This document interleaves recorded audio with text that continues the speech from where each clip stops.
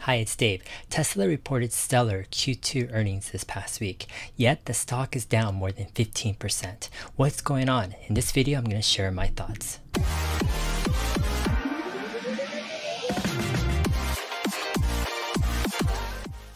On Wednesday, when Tesla reported stellar Q2 earnings, the stock was up between $1,650 and $1,700 in after hours. Yet on Thursday, the stock dropped to a little bit over $1,500. And today, the stock dropped even further. It ended the week closing at $1,417. So a lot of people are wondering, what's going on? Didn't Tesla report great earnings? And isn't their S&P 500 inclusion imminent and just around the corner? Why is Tesla losing over 15% in just a couple days? First off, I want to give a disclaimer. This is just my personal thoughts. It's a stream of consciousness kind of channel I have here, and it's not investment advice because everyone's situation is different. All right, that said, I want to share a few thoughts on why I think Tesla dropped after great earnings.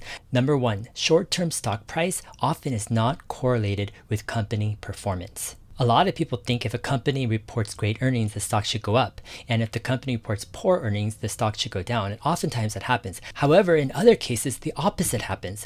A company reports great earnings and the stock drops. Or the company reports bad earnings and the stock increases. And you might be puzzled and asking why. The deeper dynamics behind short-term price movements is the relationship between buyers and sellers. If there's more demand on the buying side, the stock is likely to increase. However, if there's more demand for people wanting to sell their shares, the stock is going to decrease in the short term. Let's take a hypothetical example of a house auction. Let's say you go to an auction and it's a hot house. Everybody wants this house. That type of house, the demand is high and the price is going to go up. However, at the same auction, there's a house that nobody wants. And because there's not many buyers, the price is going to be low. In a similar way, you'd think after a stellar kind of Q2 earnings by Tesla that there would be a lot of demand for buyers. However, it's totally possible that there were some big multi-billion-dollar funds that were trading the earnings. And they decided they wanted to sell right after earnings. All right, number two, momentum rules in the short term.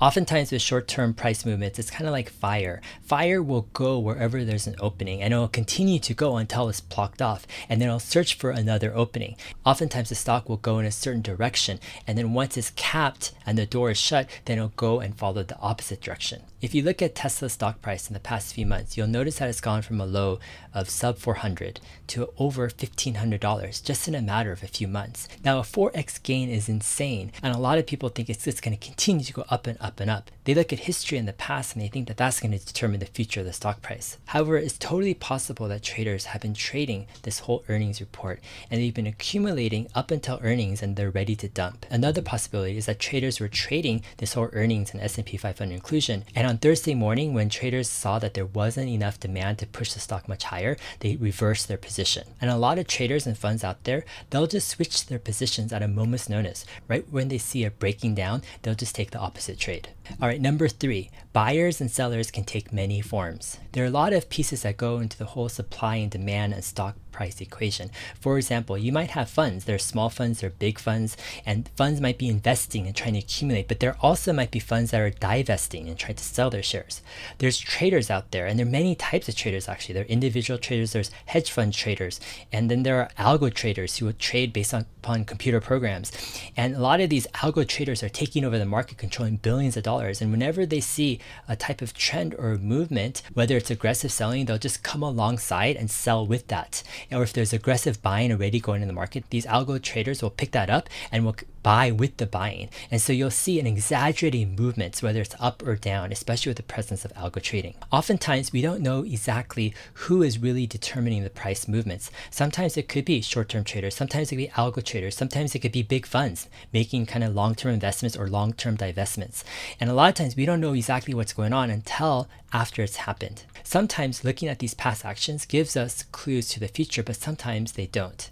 All right, I want to ask you guys, what do you think? Where do you think Tesla stock price is going in the next few weeks? Is it going to go higher when funds are required to buy Tesla shares when the S&P 500 announces Tesla's inclusion? Or has it already run up so much that all of this is priced in? For me personally, I'm okay with the volatility.